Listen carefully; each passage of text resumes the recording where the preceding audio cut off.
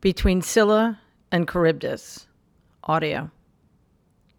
December 18th, 2022. Quote, "It is a continuation of the greatest witch hunt in history. And remember, I can't get a fair hearing in New York because of the hatred of me by judges and the judiciary. It is not possible." So said the most whiny purveyor of grievance after New York State Judge Arthur Endron ruled that Donald, Donnie, and Ivanka must hand over documents requested by New York Attorney General Letitia James within 14 days and sit for depositions within 21 days. In response to claims that James was motivated by political bias or that Donald's constitutional rights were being violated, the judge stated that, quote, "A state attorney general commences investigating a business entity, uncovers copious evidence of possible financial fraud, and wants to question under oath several of the entity's principals, including its namesake. She has a clear right to do so," unquote.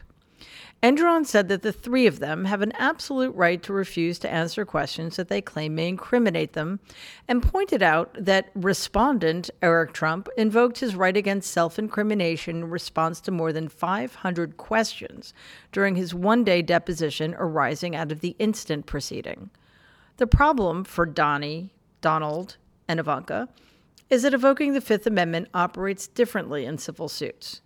In criminal cases, you can refuse to answer questions in order to avoid self-incrimination, and no inference of guilt may be drawn.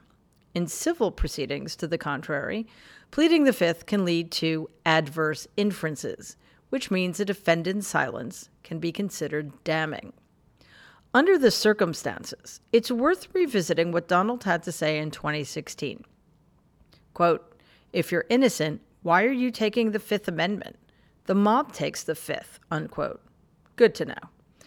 Judge Endron's ruling, which Donald et al. Will almost certainly appeal, running out the clock seems to be his only strategy at this point, and let's face it, it's worked well for him until now, was handed down just days after the Trump Organization was fired by its accounting firm, Mazars.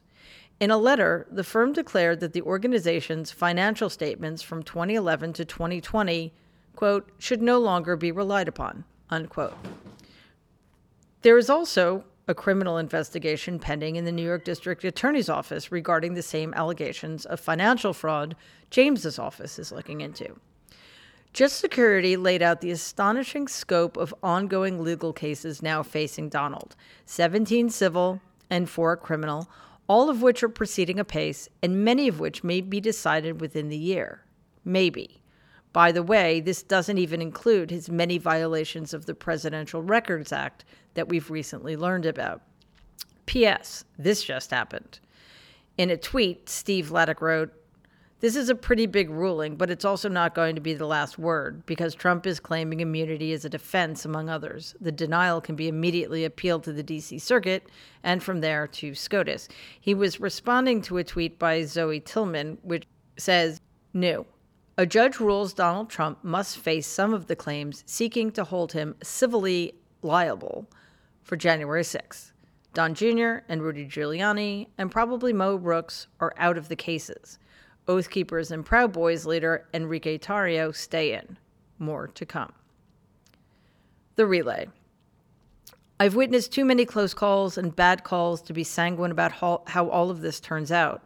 Are the walls closing in? Perhaps, but it feels like they have been, albeit slowly, understatement I know, since the 1980s. So I want to look at this situation another way. Do you think the depth and breadth of Donald's criminality and the fact that so many cases are being brought in so many jurisdictions at approximately the same time is a liability for us? In other words, do you think it will help Donald sell the narrative to his base that it all really is a witch hunt and a vast, coordinated, deep state conspiracy against him? If so, what kind of counter-narrative should be deployed in order to combat that lie? Bonus question. Do you think Donald will be held accountable? If so, for what and how?